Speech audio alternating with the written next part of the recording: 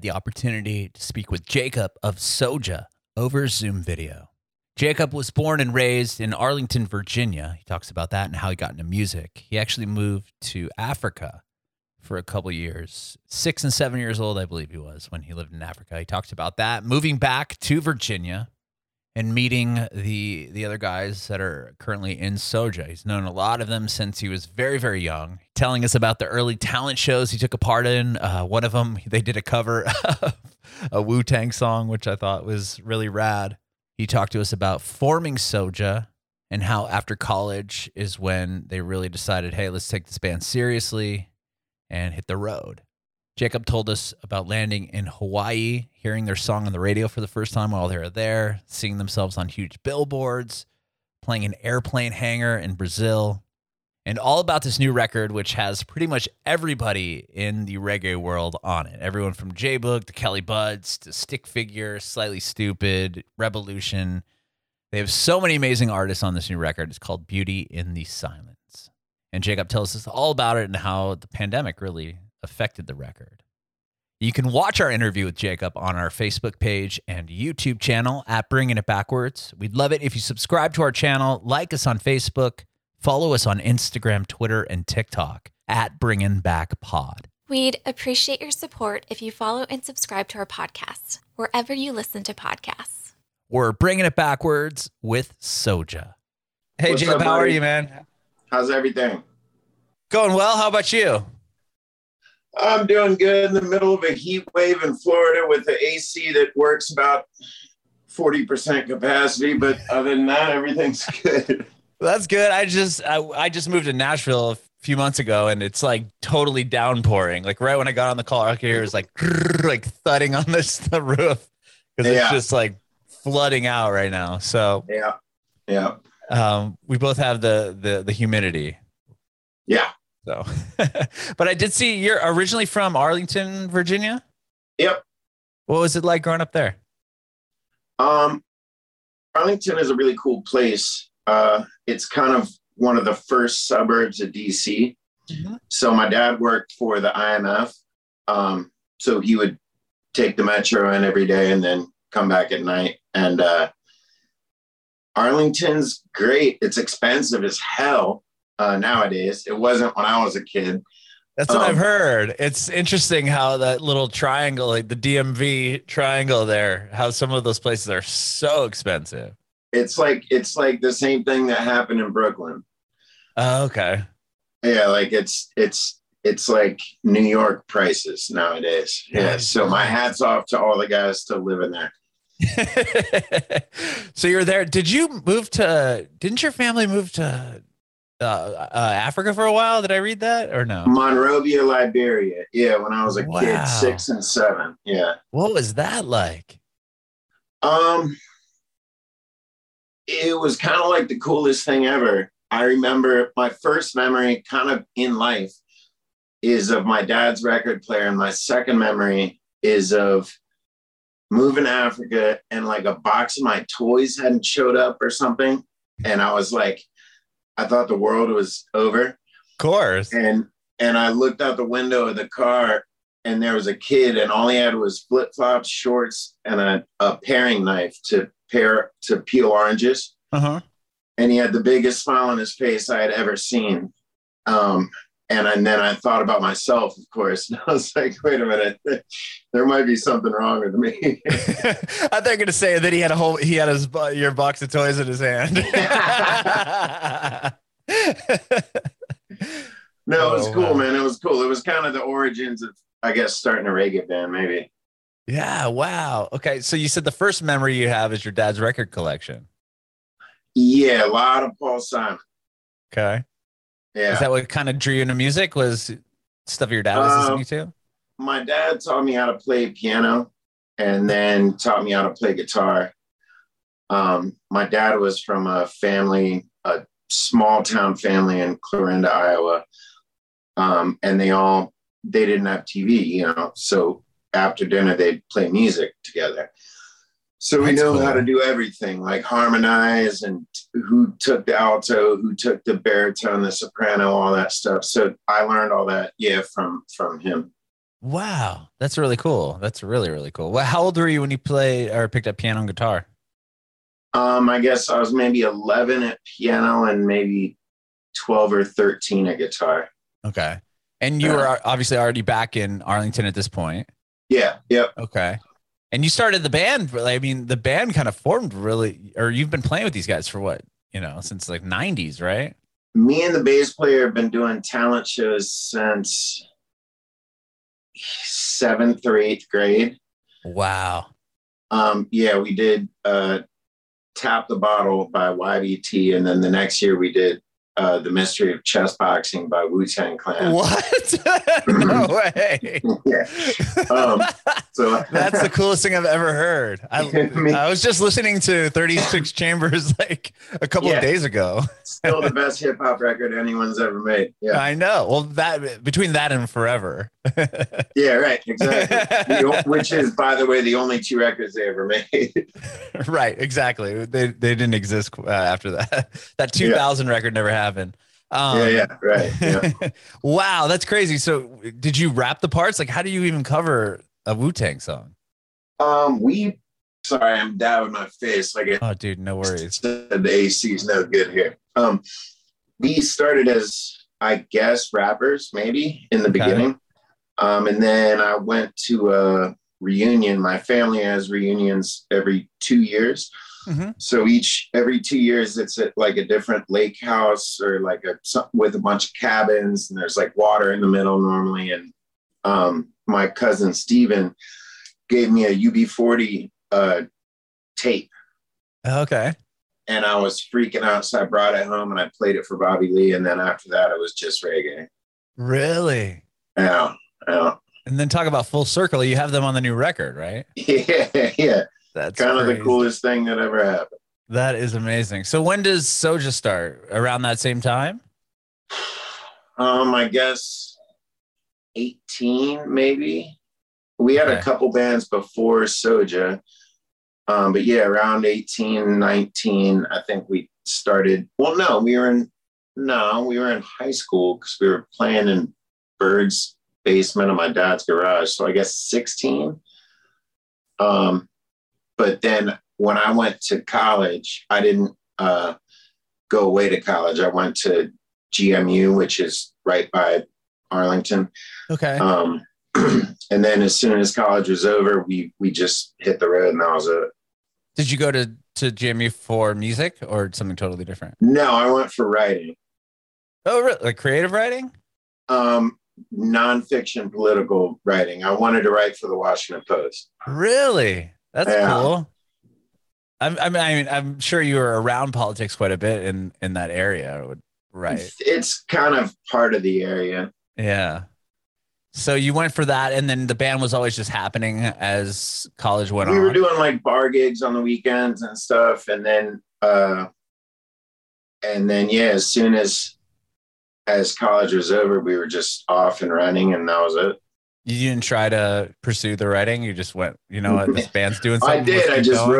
I just wrote for this band instead of for the There you go.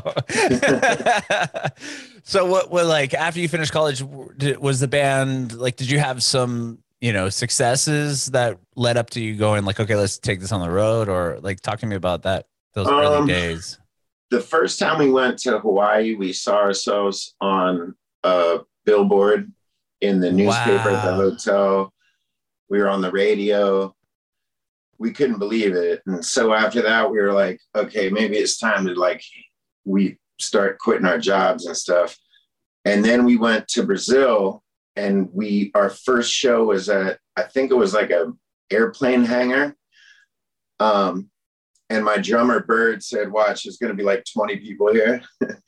And it was sold out. There was like 4,000 people there, our first show in Brazil. So Brazil and Hawaii were kind of the two places that we were like, oh man, this is really happening. It's happening. What year was that? Do you remember?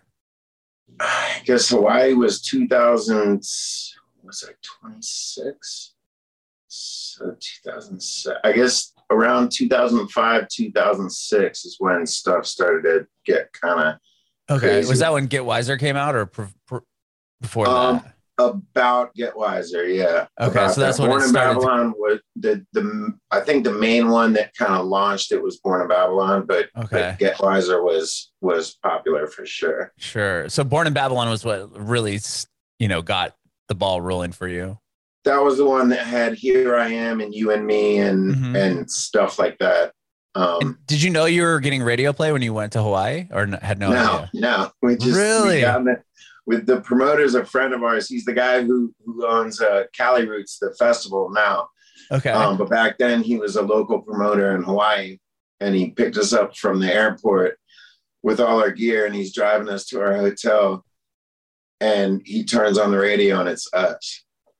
Oh, wow. What was that moment like? I mean, dude, did you think he just had a cassette on or something? Yeah, it was like, he's faking this somehow. When we started the band, we did it because it was fun. It was what we did after school, and then to hear yourself on the radio in Paradise, you're kind of like, wait, okay. And then we would go do the shows in Hawaii and everybody knew the lyrics.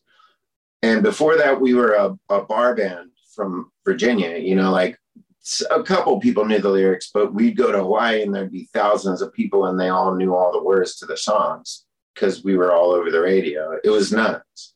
That is insane. And then to see a billboard of yourselves and then show up, in Brazil and, you're traveling across all around the world and people know your band. I can't even imagine that feeling.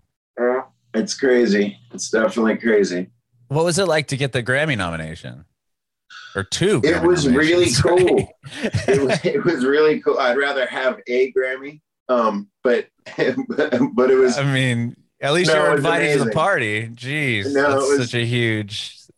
It was amazing. My problem is I went into it expecting to win.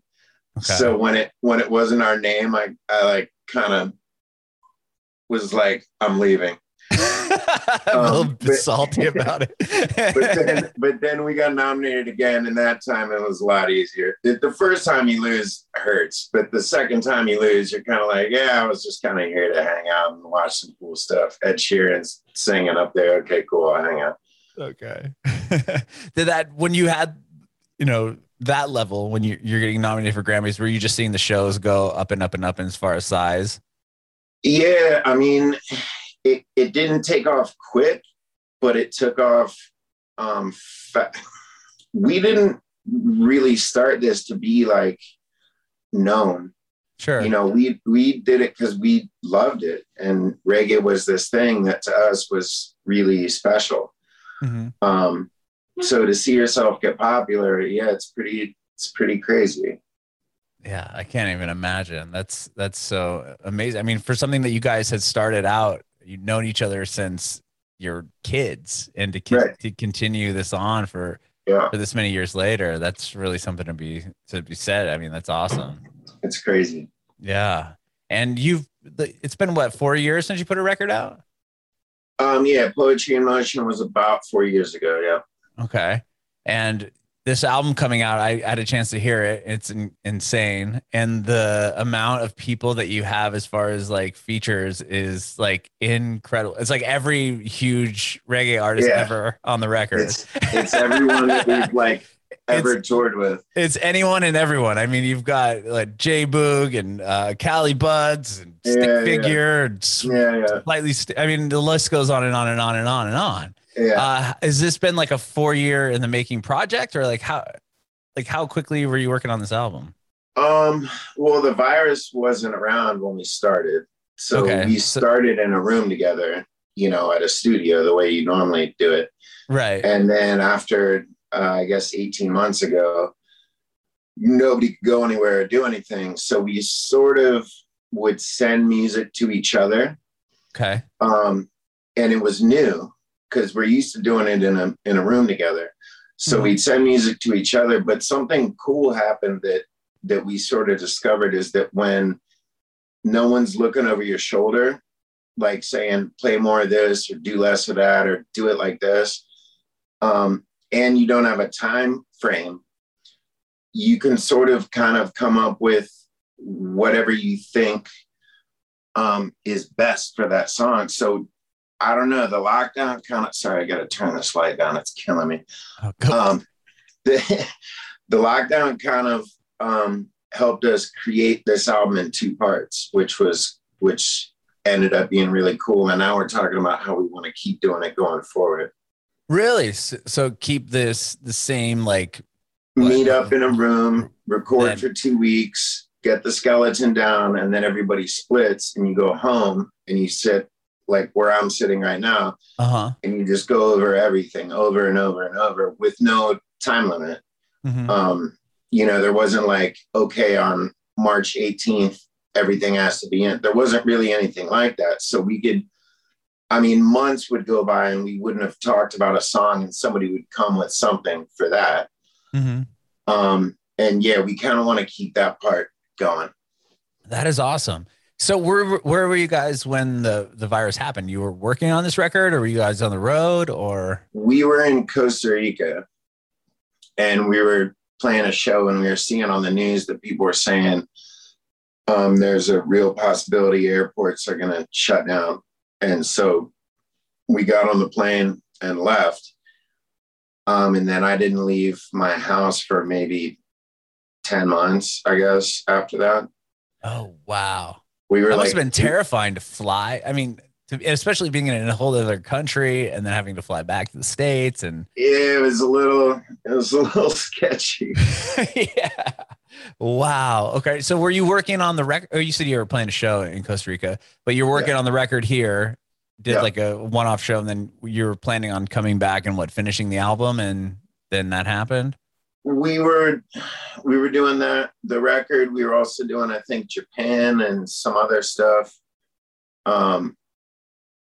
But yeah, I mean, everything locked down real fast. Musicians were like the first ones out, and I guess the last ones in, because our profession involves getting 5,000 people to stand right next to each other and breathe on each other. Right. So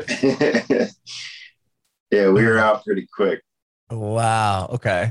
So how much of the record was complete? You had all the skeleton for the whole album at this point? We had not really?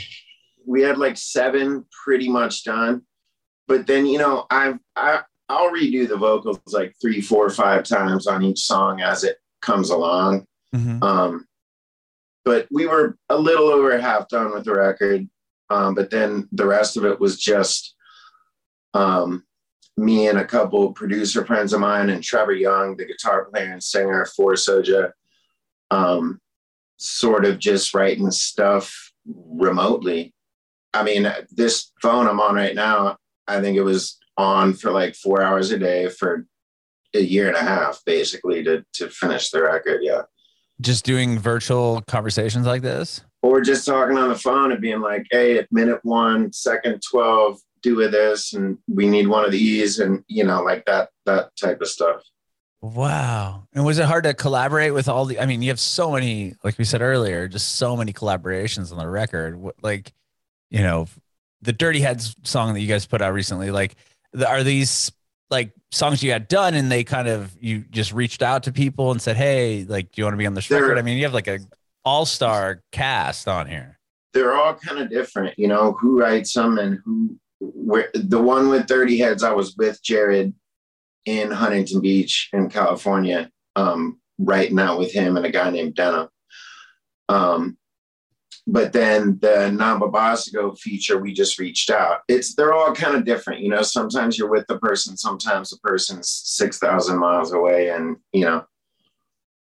And it was just like, so you'd send them the song or whatever when it was, virtually. So to speak. Yeah. Did you have any of were any of the people that you put on the record? How many of them were added as the virus was happening?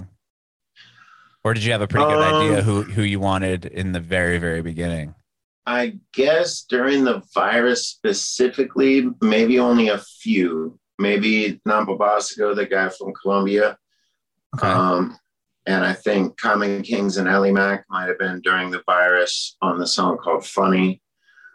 But most of this record was done pre-virus as far as features go, at least the idea. Maybe their finals came later, but the idea was pretty much Yeah, before. But you knew who you wanted on the For record. sure. Yeah, for Okay. sure. That is cool. That is cool. And with like, I mean, it sounds like since you've had 40 years to kind of put the record out, like, was there a lot of time in between there? Like, you have, the start of the album and then the virus hits, and now you said you have, no time limit. Was it hard to not like kind of overproduce what you're doing or rethinking yourself? And now you have it sitting there and it's like going back and listening to it and wanting to tweak every little thing. Was that kind of hard to not do? It can be, but there's a trick I picked up from Eminem and Dr. Dre years ago. They said that they would play the new record for Eminem's daughter, and whatever song, they'd play it through once, and whatever song that she would sing in her head the next day, they were like, that's a single. Wow.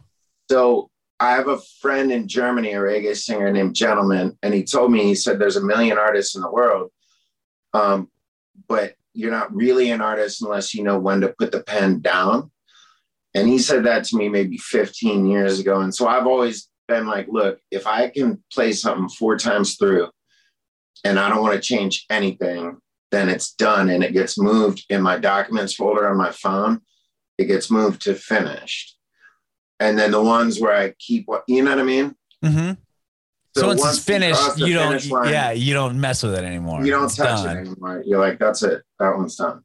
Wow. Okay. I can imagine that being hard if it's sitting there and then you're like, okay, well, now that I don't have like a real time crunch to put it out, I'm just going to tweak it. You want to keep going back and messing with it, but you can't. You got to put it in the finished folder and just leave it alone. Leave it alone. Yeah. And how, like, was the record done, fairly quickly into the pandemic lockdown, or was it something you had worked on for quite a while? And then, like, how did you hold it? It was maybe 75% finished when we went into lockdown, but then my manager Elliot had an idea to go back and redo pretty much all the vocals on the entire record, because so our buddy Mariano, one of the producers on this record and other stuff we've done, called and he was like, yo, I've been using this new microphone. He calls it the Rihanna mic. Does Rihanna record with that mic? And it has like its own power source that like sits in the corner of the room. It's like the Jay-Z mic. Yeah. And so He's like, dude, I got one. And he lives in Miami. I live in St. Pete. And so my manager was like, dude, have him come up and do the Stick song and the Stick Figure song. And then we heard the final vocals for the Stick Figure song. And we were like, dude, this is going to be a tough conversation, but like, what if we just redid every single song? So for like 3 or 4 of them, we kept the original stuff, but I spent about 2 weeks redoing all the vocals on the entire record. Well, now you have the Rihanna mic on the record. Yeah, you got that Jay-Z mic, dude. That's good. Amazing. Was it like or I'm sure you wanted to after you heard that take, right? To redo it with that microphone? Yeah, it's not tedious. Were you going to say tedious? Yeah, I was going to say, does it get tedious? Because you had already done it, and then it's like, okay, now I got to go back and re-record it all. My main job as a writer is to subtract things. Like, I can write a banger in 5 minutes, and that's how you know it's a banger, is because like 5 minutes later, you're done. But then there's a process of removing stuff that's unnecessary, that didn't really need to be said, or you've already said it once, or it's kind of repetitive, or, so no, that part is my favorite part, because it means the inspiration's already down. And now it's just time to edit, basically. Clean it up a little bit. Yeah. Okay. And arrange it and produce it and move stuff around and, change everything and stuff like that. Mm-hmm. So once you re-recorded all the vocals and the record's done, like the album's coming out next Friday, I believe, or 2 weeks. September 24th. Yeah. And so it's coming out on the 24th, and I'm sure you've had it done for a bit. Was it hard to kind of keep the record, or were you in a predicament where it's like, we shouldn't put it out yet because maybe are able to tour it, or was that ever a conversation you had to have? I mean, I think in the beginning, we thought we knew like the idea of what we wanted to do. Like, oh, here's what we should do. But something we learned during this lockdown is we don't really know what the future is going to be like. All we know is what the past was like. And so a lot of these questions we couldn't even really answer. Like, do we save it for when we can tour? Do we release it during? We just knew we had a finished record and we wanted to release it. And that was and it's my favorite record we've ever done. And a few of the other guys in the band have said that too. And we wanted to release it and kind of, come what may, see what touring looks like. And do you have a tour? I know you guys are doing that festival in October, right? With like a bunch of huge reggae artists. Yeah. And have you had a chance to play live aside from that show coming up in a month and a half? We've rehearsed here in St. Pete. I mean, we've all gone to the studio and played, but no, we haven't played live in, I guess, 18 months. Wow. Kind of crazy. So you haven't played live, but you've played as a band, rehearsed as a band. Yeah. We played together, just not in front of people. Not in front of people. Is that going to be the first time you played in front of people? Yeah. Wow. There's a lot of artists that, share songs on the record. Is there any plan to bring out people when you play, or is that hush hush? I think we don't have the final festival lineup, but there's definitely going to be people at these festivals that are going to get up and play for sure. Yeah. That is cool. And I'm sure you're pretty excited to play for the first time in 18 months. Just period. Yeah. I just want to go onto a stage and play music. That's it. That's all I want. Have you seen a show yet or no? No, Manchester Orchestra is coming here in like 2 weeks, and I'm going to go see them. That'll be a great show. I love that band. Yeah. They're the best. That's cool. So you're going to see them. That'll be your first show. And then I'm sure it might be their first show back. I'm sure it's got to be quite an epic experience to be there sharing that moment with a lot of people. I have no idea what it's going to be like, but it's going to be different. That's for sure. Oh yeah. That's so cool. That lineup looks insane. And are you touring, doing a tour after that, or? We probably will. I mean, the industry sort of shuts down like December to end of February normally. So we might just do these 2 festivals in October. And then there's one in November. Cali Roots is doing a Mexico edition of their festival. Oh, rad. Yeah. And then other than that, we'll probably plan a tour for spring, I guess. I'm not really sure. It's uncharted waters, man. Nobody knows what's going on. Right. Yeah, especially with like lockdowns and all that other stuff, maybe. Nobody knows. Well, the record's amazing. What are you most excited about for the album coming out? You mean song-wise? Sure. Yeah. It's tough to say, man. I mean, I have my personal favorites, but I feel like with the amount of time that we were able to put into this, I can't really pick one. I know that sounds dumb and kind of generic, but I really don't know which one I like the most. I know which one is most personal to me. Which one would that be? The last song, Fall Like Rain, is a song I wrote about my dad and something he showed me one time in a dream after he passed away. Wow. And the love songs, of course, are personal. And then there's some songs about being isolated. It's just, there's some uplifting stuff. There's some stuff about the way life works and how you see it as you get a little older. I kind of covered all the bases with topics on this thing. Well, it's an amazing album. I think it's so good. And like I said, just the amount of effort it looks like you've put into it. And of course, the people that you've got on the record, I mean, the thing's a home run. So it was a lot of work, but we're happy it's done. That is awesome. Are you doing like a release party or anything? I saw you guys are doing like, you can buy like autograph records and stuff like that. Yeah, we have vinyl stuff. We have autograph stuff. We have crazy hoodies and t-shirts and all the normal stuff that you would do. We got nothing but time. So we just sit around and design all this stuff all day. That's awesome. Well, Jacob, man, thank you so much for doing this. I really appreciate it. Thank you for calling me. Yeah. I have one more question for you. I want to know if you have any advice for aspiring artists. Well, what worked for us is to try to stay in love with what you're doing.